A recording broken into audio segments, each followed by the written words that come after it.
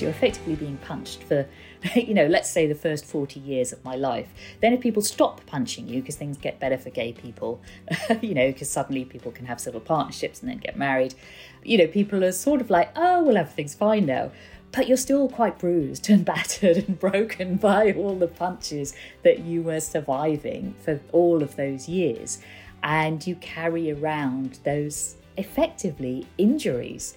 And so I think I've been reflecting a lot on how things have really, really improved, but there's almost a danger that we can now think, well, I'm okay now, aren't I? Welcome to How to Be Sad, the podcast about how we can all get happier by learning to be sad better.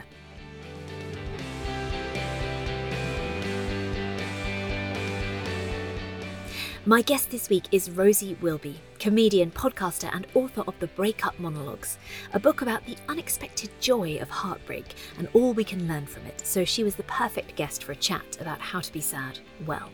I hope you enjoy the episode. I think I would like to start, firstly, BBC Radio 4 described you as the queen of breakups. That's a lovely accolade-ish. You start the book by saying, if you really want to know about breakups, ask a lesbian. Please tell us more. Well, it's a slightly flippant and throwaway comment, but there's actually a lot of truth and a lot of resonance behind that, because lesbians have the highest divorce rate of anybody, and before that, the highest civil partnership rates. And we actually separate at several times the frequency of gay men. And as a gay woman, this concerned me a little bit when I read these stats, because I thought, oh gosh, does that mean that all gay women are sort of destined for a life of heartbreak? But I do think that gay women have, to some extent, negotiated this sort of different relationship pattern and this behaviour that we have, and sort of turned it to our advantage in a way, because I believe that queer women, because it was a small community decades ago, sort of older lesbians that I know met in other people's houses in very small social groups, and you had to stay friends with your ex. So I believe that gay women pioneered conscious uncoupling long before Gwyneth Paltrow and long before no-fault divorce, or certainly before no-fault divorce in this country. I mean, there are places that have had this idea for a lot longer. And, I just think there is within a small community this sense that you have to try and work things out and have to try and stay friends. So I've seen a lot of gay women doing that. And I think that is sort of the positive side to the fact that we do seem to have a much more serially monogamous pattern of behaviour, something which I think anthropologically, scientifically, psychologically fascinates me. But also on a personal level, I wanted to investigate how I felt about that. And in a way, it was comforting, because I thought I'd had so many breakups and realised that I'm part of a group in society where that's the norm, that's common. And so just to clarify, because of this sort of small community, it's kind of to avoid the awkwardness, is that right? So that you just have to kind of make it amicable and make sure that you are able to spend time together in future. Yes, exactly, because you are most likely going to be part of the same network of friends, and you're going to see each other, you're going to bump into each other, and it's quite likely that your partner may end up with somebody that you know. So I mean, my ex, for example, is now with somebody that we both knew when we were together and that we used to meet up with and have dinner with, and and it's great, because I always liked this person. So I think she's actually a really great person for my ex to be with, probably better than I was and more compatible and suitable. But it's not always easy to, come to that sort of conclusion. It's such a sort of sophisticated, laudable position to be in. Yeah, so I definitely think we can all be learning from that. But I'd love to go back to you and I have something in common, having been dumped by email. Oh. There's nothing quite like it. But take me back to the beginning of this quest to investigate and understand heartbreak. Was it 2011? Yeah, at the very, very beginning of 2011, just as the new year was unfurling, I was dumped by email. And at the time, I joked that I felt better after correcting our spelling. Haha. But of course, as a comedian, we do sort of make light of things. And I've realised I've had to really do some delving and thinking about why I turned to comedy at sad points in my life. And in some ways, it can be a brilliant way of exploring what's really going on. And in other ways, it can be an escape and a fleeing from what's happening and trying to make light of actually very difficult things that we don't want to perhaps process in the way that we need to. I think there are pros and cons of doing stand-up comedy. I sort of think everyone should have a go at it at some point in their lives because it's an incredible challenge and it's an incredible feeling when you make a whole room of people laugh. But I do think that, yes, it can sometimes be running away from things because we're trying to create a narrative that is all fun and jolly and I'm absolutely fine about this breakup, when of course really you're not at all. But I do think it's interesting how through all of this investigation of breakups, I've come to realise that I am more at peace with all my breakups now, having delved into the psychology of how we sort of effectively withdraw from a drug and what's going on in the brain around all of that. And I've started to understand why I felt certain ways after breakups. And I've realised that actually perhaps my real sadness, my real core sadness, is not so much about the breakups, but how it felt to be in those relationships in the first place, particularly the one that ended by email, because it was an invisible relationship, because she was not out to her family. And so I've had to do a lot of unpacking and realise that really my core sadness, even though I talk and speak about breakups so much, I think it's all about homophobia and shame and exclusion, which dates right back, when you talk about going back to the beginning, this all dates back to feeling excluded and different and bullied at school. So I think when you talk about the beginning, we can create a narrative, and sort of the promotional narrative that I've created around the breakup monologues is that it really began with this being dumped by email. But of course, when you start writing and thinking more, and I've recorded more seasons of my podcast since I finished the book, you begin to realise that actually things go back a lot further. I read a Guardian piece you wrote, I guess around that time, about how in the media we are more familiar with gay comedians, but lesbian performers still met with a lot of homophobia. You wrote then, I wonder, have things improved? Was that a naive and optimistic point of view? Yeah, I think the landscape of comedy is really, really changing and shifting, particularly with Hannah Gadsby, who had this phenomenally successful show called Nanette. And she was really quite brutally honest and open about how, as comedians, we can use jokes and humour to sort of humiliate ourselves. She says it's not humility, it's humiliation. And so I think that's forced a lot of us to investigate what we're doing. And yeah, it's so interesting. But we do see now so many kind of young queer voices who are really fantastic, and diverse voices, and diversity in broader senses around race and disability and gender identity and all kinds of things, and age as well. Lots of young comedians, but also recently we lost Lynn Ruth Miller, who was the oldest working comedian in the UK, who was this wonderful character who was still on stage well into her 80s. And I was delighted to have her on my podcast talking about sex and dating in your 80s, which is just brilliant. So I do think there's a lot more diversity now, and that is a really good thing.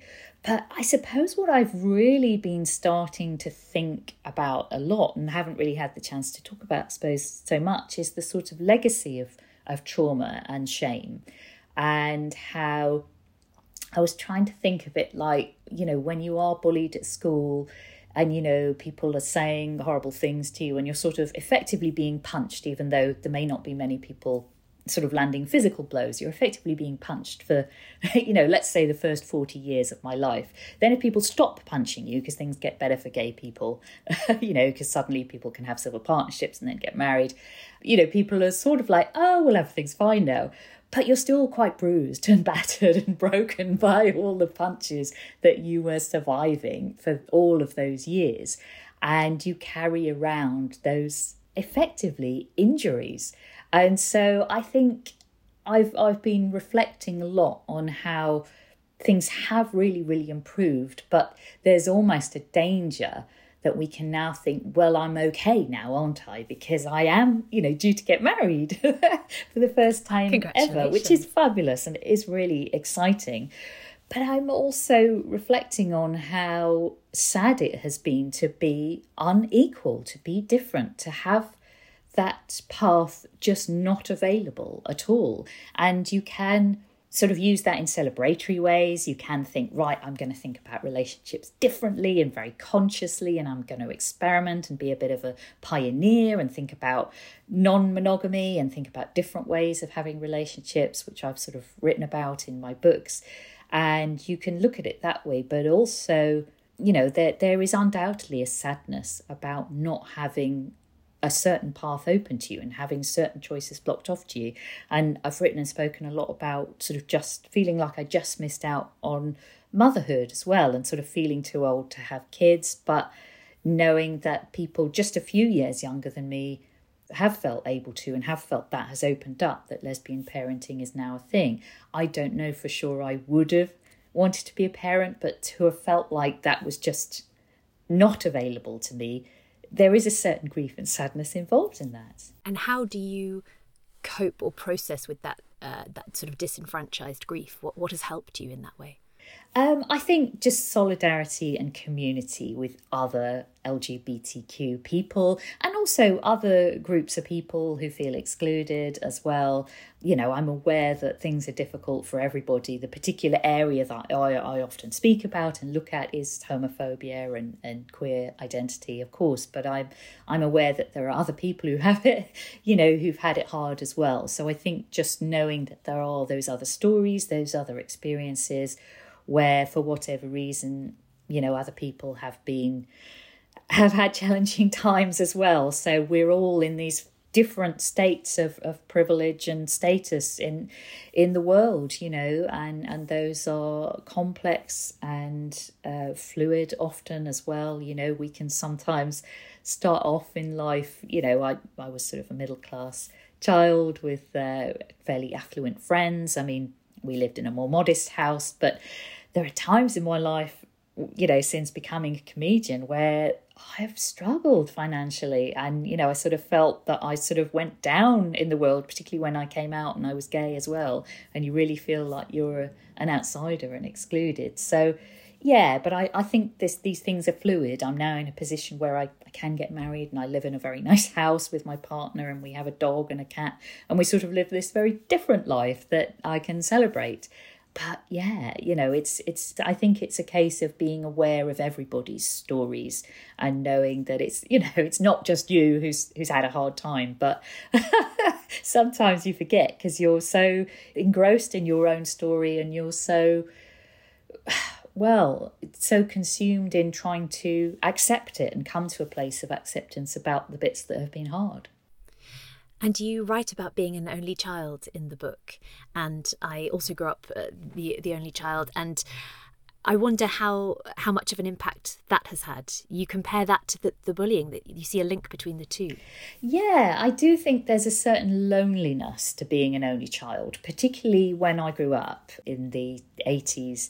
And so it was something that was a bit unusual. I think it's becoming more common now for families to have one child. And I do think there was something about, you know, all my friends having that, often an older sibling who seemed to protect them from the bullies. And I really missed out on that feeling, that sense of protection, because I saw it in so many examples around me. And you talk about that longing for connection that can make us perhaps more intense in our relationships because you are, as you say, looking for something. I wonder how that has played out in your relationship. Yeah. Well, I think in gay women's relationships in general, there is a huge sense of intensity. And, you know, this sometimes results in a lot of jokes about lesbians and how we sort of move in on the second date and get 10 cats. And of course they're jokes, but there is a certain truth behind that.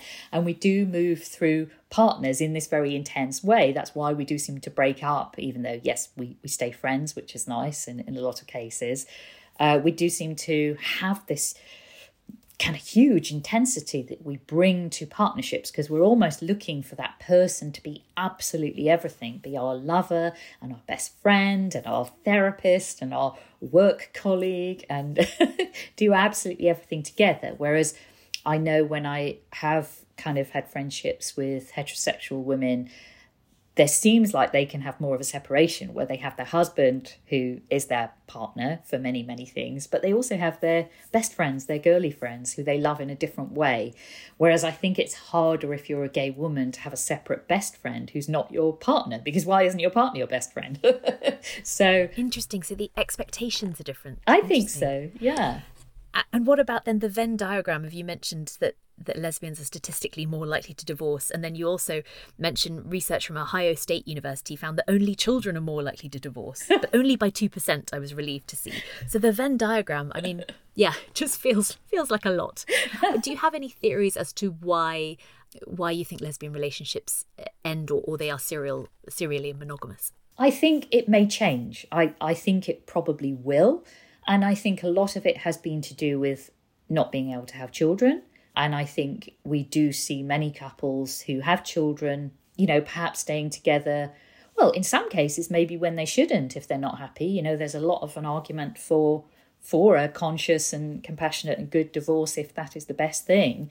So we shouldn't necessarily be framing this in the sense that staying together is always good and breaking up is bad, because I've certainly celebrated breakups in my book. You know, when a relationship is causing you pain, it's actually a very freeing and transformative and joyful experience ultimately to then discover yourself again and go on new adventures in the world, make new friendships. But I do think we will probably see those statistics shifting somewhat, and we'll see lesbian partnerships lasting longer as people have more settled families. But I also think that women, culturally and socially, have expectations placed on them about how we are supposed to be the guardians of the home and fidelity, and we are not supposed to stray or fall in love with or fancy other people. So I think there's a more of a chance if a woman was attracted to somebody else that she might actually leave her partnership rather than necessarily have an affair or act on that attraction. I think we can tend to judge ourselves quite harshly and think, oh gosh, I quite fancy somebody else, so obviously my primary partnership isn't working anymore. Whereas I think men have a more compartmentalized way of viewing this, and maybe they would act on it and have an affair, and we sadly know that does often happen, and we live in a patriarchal society where men have often felt that they sort of have permission to do so. So I think all of this cultural baggage that we have as women is sort of, that effect is, you know, multiplied, squared, if you like, when you get two women in a partnership who come with all this cultural baggage and the cultural baggage of being gay as well. And sadly, we also see much higher incidences of common mental health disorders like depression and addiction and drinking and all of these kind of things in the LGBTQ community. So you're more likely, sadly, to have two somewhat traumatized people in a relationship together. And this can sometimes form a sort of quite toxic, addictive situation where people know the relationship isn't good for them, but they just can't leave. They want to sort of fix it and solve it. That's fascinating. Goodness. And I read you wrote about SSRIs a little bit, so the antidepressants. Tell us about the impact that these can have. Well, SSRIs, I mean, it's so interesting how we take all of these chemicals in our lives that we think are nothing to do with our relationships. And I spoke to, a chap called Brian Earp, who is a neuroethicist. And great name. I know. And he is working with Yale University and also spends some time over here in the UK as well. And he's written a book looking at the idea of love drugs and anti-love drugs. So whether in the future we might be able to take a pill that would help us stay in a relationship or take a different pill that would help us to get over a breakup. And so it's a bit like a sort of real life version of one of my favourite ever films, Eternal Sunshine of the Spotless Mind, where the two characters erase their memories of one another. And it's sort of almost along those lines. And we always thought that was science fiction, but perhaps it isn't. Perhaps it's going to become a truth in the not too distant future.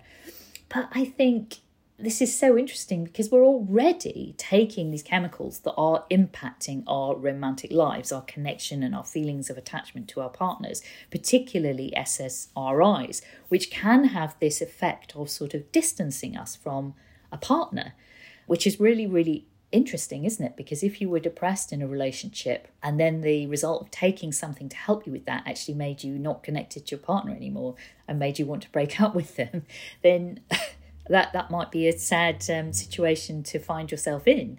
There's all these discussions, I suppose, you need to have around that, about what is your true emotional state. I've been in relationships where people are on and off antidepressants, and their feelings about the relationship and how committed they are to it changes dramatically.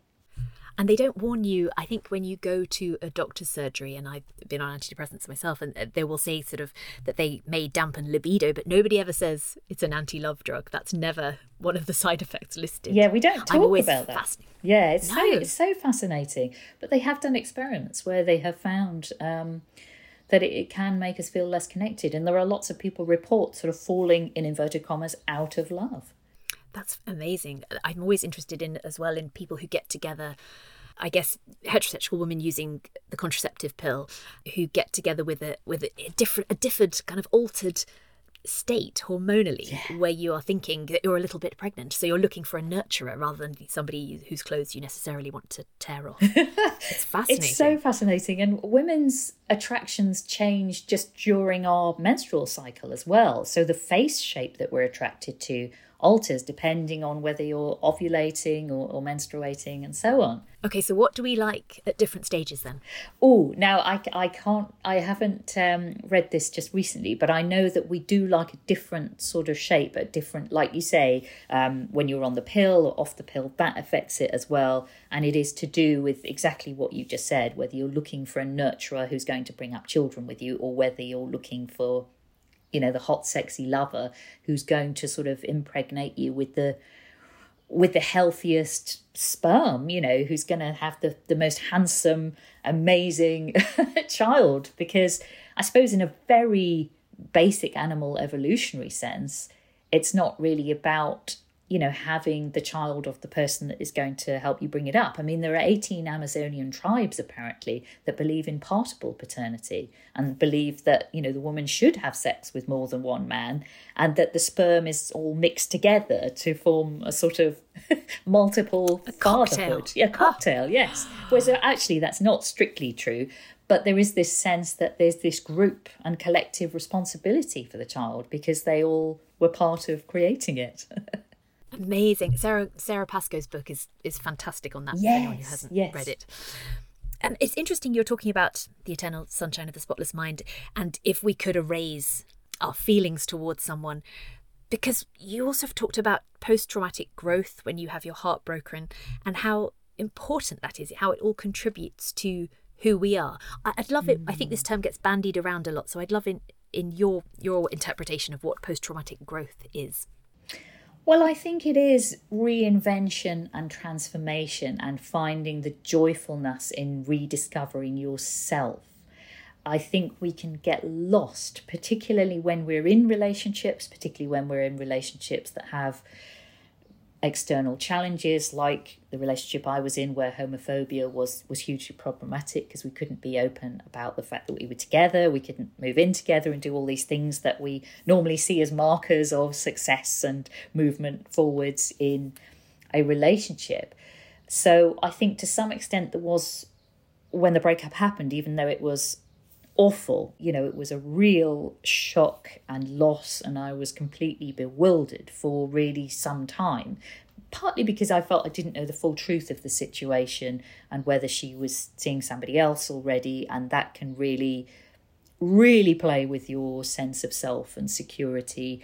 And so I think I had become somewhat addicted to the relationship and had to go through a withdrawal process. But then ultimately I was in a better place because it hadn't been a healthy relationship. I mean, she was, you know, a good person, kind person, trying to do her best in the world as well, in a very challenging and difficult situation. So it feels hard to know where to direct your anger, because I know that it wasn't really her fault that the world is a horrible homophobic place. It's getting better, of course. We have acknowledged that it's getting way, way better. So I think it is all about sort of running away from the old self whilst also acknowledging and celebrating it, but growing and healing and learning. And I talk at the end of my book about kintsugi, the Japanese art of repairing pottery with the gold lacquer and celebrating the breakages and the repairs. And I think it is something about celebrating that damage that you've been through, but the fact that you've survived it, that you've grown, that you've developed a sense of resilience, which you kind of have to do as a comedian anyway, because some of the terrible gigs you have to have are some of the ones you learn the most from, about how to improve your delivery or your writing, and you have to go away and go back to the drawing board. So I think as comedians, you learn resilience and you learn those skills of reinvention quite quickly, because you have to survive. And I think to some extent that is what post-traumatic growth is. In a nutshell, it is like when you've had a terrible comedy gig, but you go back to the drawing board and you rewrite your set and you're brilliant and funny the next time and you feel reborn and rejuvenated. A wonderful explanation. Yeah. Okay. So it's getting better after a tough gig. Okay. And studies show that we bounce back from these breakups twice as fast as we predict we will, which I love. The idea that it may seem awful, but it probably will be awful for a shorter amount of time than we might anticipate. Yeah, that was definitely quite an optimistic and hopeful study, wasn't it? I mean, I do think you have to take studies with a pinch of salt, because in some ways you can say whatever you want to say, can't you? That's true. I mean, I do joke in the book, there's early on I talk about the pressure to sort of sleep together as a couple, and the fact that sometimes my partner and I sleep in separate rooms if I'm getting in late or she's getting up early, or we've got different schedules, or the dog and the cat want to sleep with us and take up the entire bed. And so we talk about how there's a survey about how many couples sleep together and how they feel about not sleeping together. And there were, a high number of couples that reported greater relationship satisfaction sleeping in separate rooms. But I did note that survey was done by a bed company. Yeah, tell me about that stigma. There does seem to be a big stigma around that. It's a sort of, you may sleep worse together, but for your relationship, you just have to stick it out. I think it's tricky, isn't it? There are so many pressures about what a relationship is supposed to look like, what it is supposed to be, the narrative that it's supposed to play out. And we do have this pressure to stay together long term and assume that it's going to be forever. We celebrate wedding anniversaries with this sort of ascending hierarchy of gifts, from sort of wood and paper up to diamonds and rubies. The good stuff. Yeah, all the good stuff. Whereas sometimes actually having a conscious breakup and moving on might be a really healthy and celebratory and brave and powerful thing to do. But yeah, equally, there are these pressures about how we should sleep together every night. And I don't think I agree. I think my partner and I are now finding a balance where we do try and sleep together at the weekends, because we want that connection and having Sunday morning, with the dog kind of cuddling us and and just that nice kind of, okay, we don't have to jump out of bed and immediately start working or checking emails or unloading the dishwasher, or we haven't got people ringing the bell with deliveries or who knows what. The glamour. Well, yes, I don't know. The cat has probably been sick or something. It's not always glamorous, is it? That early morning shock as you begin the day. But yeah, I think it's nice to have those weekend times where you can sleep together, but we often sleep separately during the week, which I think is quite healthy. I think it's okay, but we don't really talk about it, do we? No, it's good. You're being a trailblazer on this. This is good. And you also say that most splits are because of stuff that happens in the bedroom or stuff that doesn't. It's sex, and it's one or both people have sex with someone else, or they stop having sex, or you want to have sex with someone else. I was really interested to read that, according to surveys again, but that women are twice as likely as men to become bored of a partner, which feels right, but isn't what we see reflected in Hollywood movies or any of that stuff. It's so interesting, isn't it? This cultural idea that we have about women and how that is completely wrong. I talk in the book about participating in a sex lab, which was a fun chapter to write. And well, my next question, tell me everything. So I've always been intrigued by these experiments that I've read about. And mostly I'd read about them happening in the US. I don't think they often happen here in the UK, where participants are shown erotic images and their genital arousal is measured by, if you're a woman, a plethysmograph, which I call a techno tampon, which probably gives you a better idea of what it is. It's something that you insert that is kind of plugged into a load of computers, basically, that is measuring your lubrication, I believe. And yeah, if you're a man, I think there's a little sort of rubber band that you can high tech place over the genitals. So yeah, and it's in a way it's quite a crude way of measuring arousal, isn't it? Because it's, I believe, a lot more sophisticated than that. But they're also measuring your pupil dilation, so you have to sort of sit and have your eyes lined up with a camera, and also you're reporting your arousal, which is so interesting because pretty much all these experiments have shown a disconnect that women have about their actual arousal and their reported arousal, whereas men have a direct connection between the two. When they're turned on by something, they acknowledge that they are. They know they are. They're aware of it.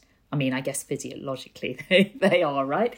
Whereas women sort of have placed their sexual identities and orientations into these neat little boxes, and they don't realise that maybe their sexuality is way more broad and vast than that. So you get a lot of women that go, yeah, I'm gay, I only fancy women, or I'm straight, I only fancy men. But actually, most of these studies have shown that women seem to be aroused by pretty much everything, even the sort of David Attenborough nature clip that you get shown in the middle, that's supposed to be a control clip to calm you down. What's happening in the control clip? Remind me. It is a nature documentary presented by David Attenborough. Oh my goodness. What animals? Well, it wasn't even animals having sex. I think it was there was a little bit of some birds on a cliff top, like some Arctic terns or something like that. And then sort of... But sexy terns. Yeah, and then some grass growing on the sort of African savannah. You know, so it's sort of not really sexy stuff, but it's so interesting that women, you know, we've sort of bought hook, line and sinker these cultural myths about what our sexuality is supposed to be, because it has served the patriarchy to propel these myths really about the fact that women are more faithful and all of this kind of stuff, whereas actually we're not. We're just as restless, and you know, we, in a very evolutionary sense, I think, as we've hinted before, females are probably meant to have sex with a wider group of males for the sort of the benefits of sperm competition. And then, yes, you would probably settle down with one male to bring up your children. But even in the bird world, there have been experiments done. Back to the terns. Yeah, well, in blackbirds, actually, there was once an experiment done where a group of male blackbirds were given vasectomies to see if their mates still got pregnant. And they did. So female blackbirds were still at it with other men blackbirds. Yes. Wow. So a scandal. Exactly. So I think we have to sort of throw away some of these ideas about how, I'm not saying that women are all at it and cheating, but these ideas that women wouldn't even want to in the first place is really not fit for purpose.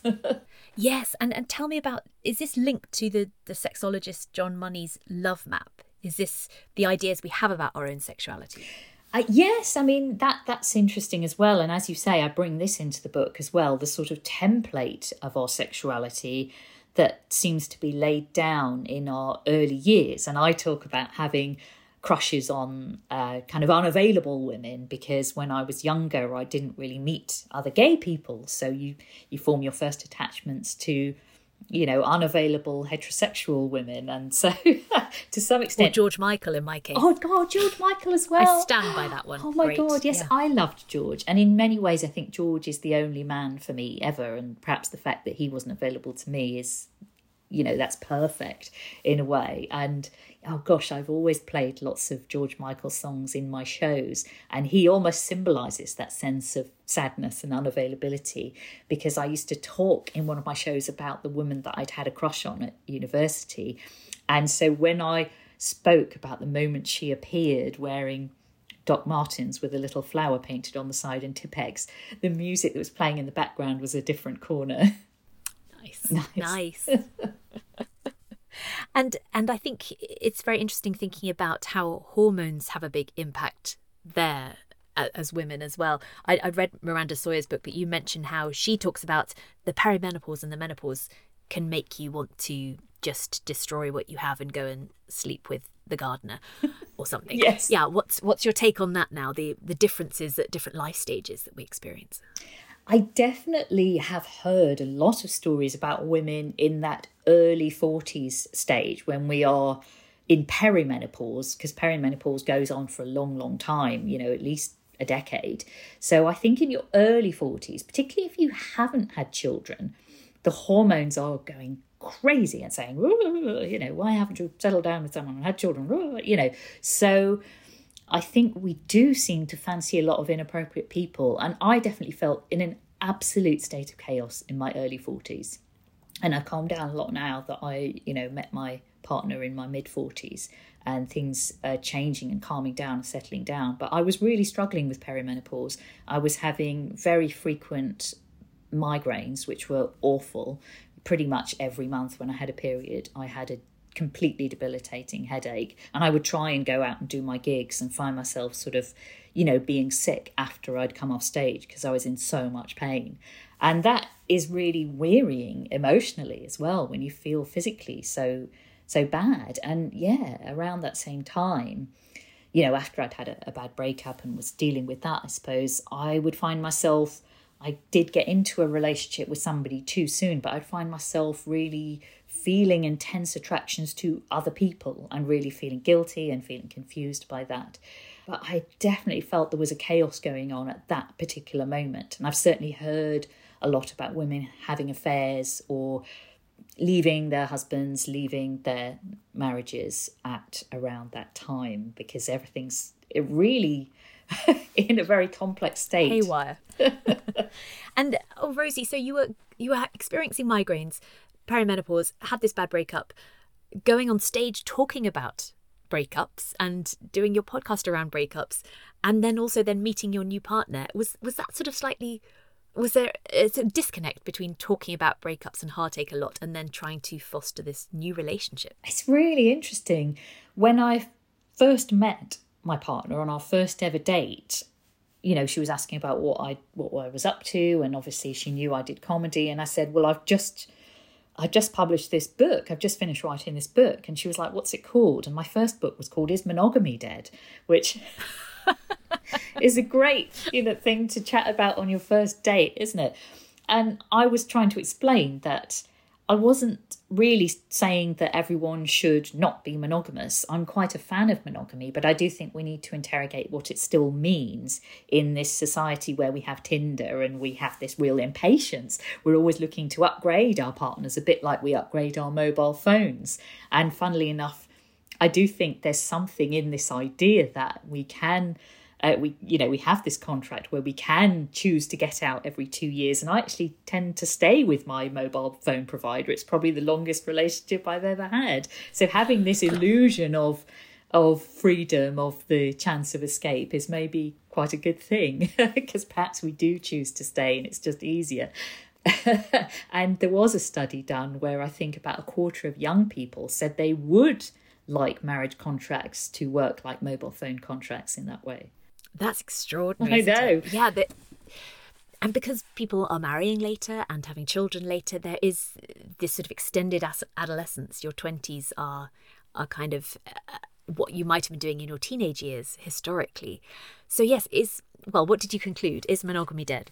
No, I don't think so at all. But I do think there are different ways of looking at it, because we've altered our meaning of monogamy anyway. It originally came from the Greek, meaning monos gamos, one marriage for life, whereas now we tend to mean one marriage at a time, because whoever we are, whether we are gay or straight, we often have one really deep, important, committed relationship, and then maybe have another one. So, might be different people for us at different stages of our life, now that human beings live such long lives, much longer than we originally were supposed to, when our, these very primitive animal systems by which we're governed, were developing. And so in some ways our psychology, our brains are a bit behind, the pace of change in our lives, the pace of change of technology and how we can connect with lots of different people.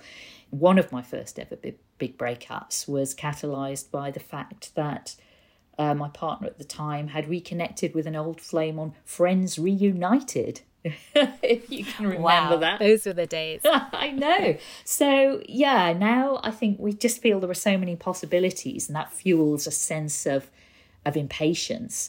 And I think it is harder to stay together. But I still think, yes, monogamy is absolutely something we can celebrate and we can choose. But equally, there are lots of people having open relationships, having ethically non-monogamous relationships that for them works really, really well. I don't think it's for everybody. I think it's hard work and complicated, because suddenly you've got more than one relationship to tend to and think about. And from your experience and your interviews, what would you advise a friend now going through heartbreak? Well, I would absolutely say reach out to your friends. And I think if you can spend time with people who will build you back up again and give you some sense of agency in your life and ownership over your life, and you can start doing things for you that make you feel good, whether that's getting fit. I know people who've had a breakup and then become a triathlete, having just been sort of a glam party girl, and so if you can do things that really start to build your confidence again, whether that's maybe you've always thought about doing stand-up comedy, or maybe you've always thought about writing a book. But I do think there's been a certain energy when I've had a breakup that I have then been able to sort of harness and use for good. So certainly seeing friends and trying new things. There's a friend of mine who did a list of things that she wanted to do, a bit like a bucket list, after she had a breakup. And she was, hang gliding and golfing and who knows what she was doing, but lots of adventurous, exciting sounding things that she used to make herself feel really good and excited about life again and optimistic about new adventures on the horizon. But I also think animals are amazing, as long as you're not allergic to them. But cats and dogs, and cuddling cats and dogs, will release oxytocin. And I'm a big advocate of just walking the dog and the mindfulness of that. And if you don't have your own dog, go and borrow a friend's, or do borrow my doggy or something, because I think dogs are wonderful. And I would say that my dog, even though she was very challenging when she was a puppy, and I talk quite honestly about that, now she's just the most wonderful part of our family and really has boosted mine and my partner's mental health no end. Thank you so much for listening. Rosie Wilby's The Breakup Monologues is out now, as is How to Be Sad, The Key to a Happier Life, in paperback, wherever you get your books. Please do rate, review and subscribe, tell your friends. It all helps us to be able to make more episodes and get more great guests. Until next time, thank you so much, and I hope you're doing okay.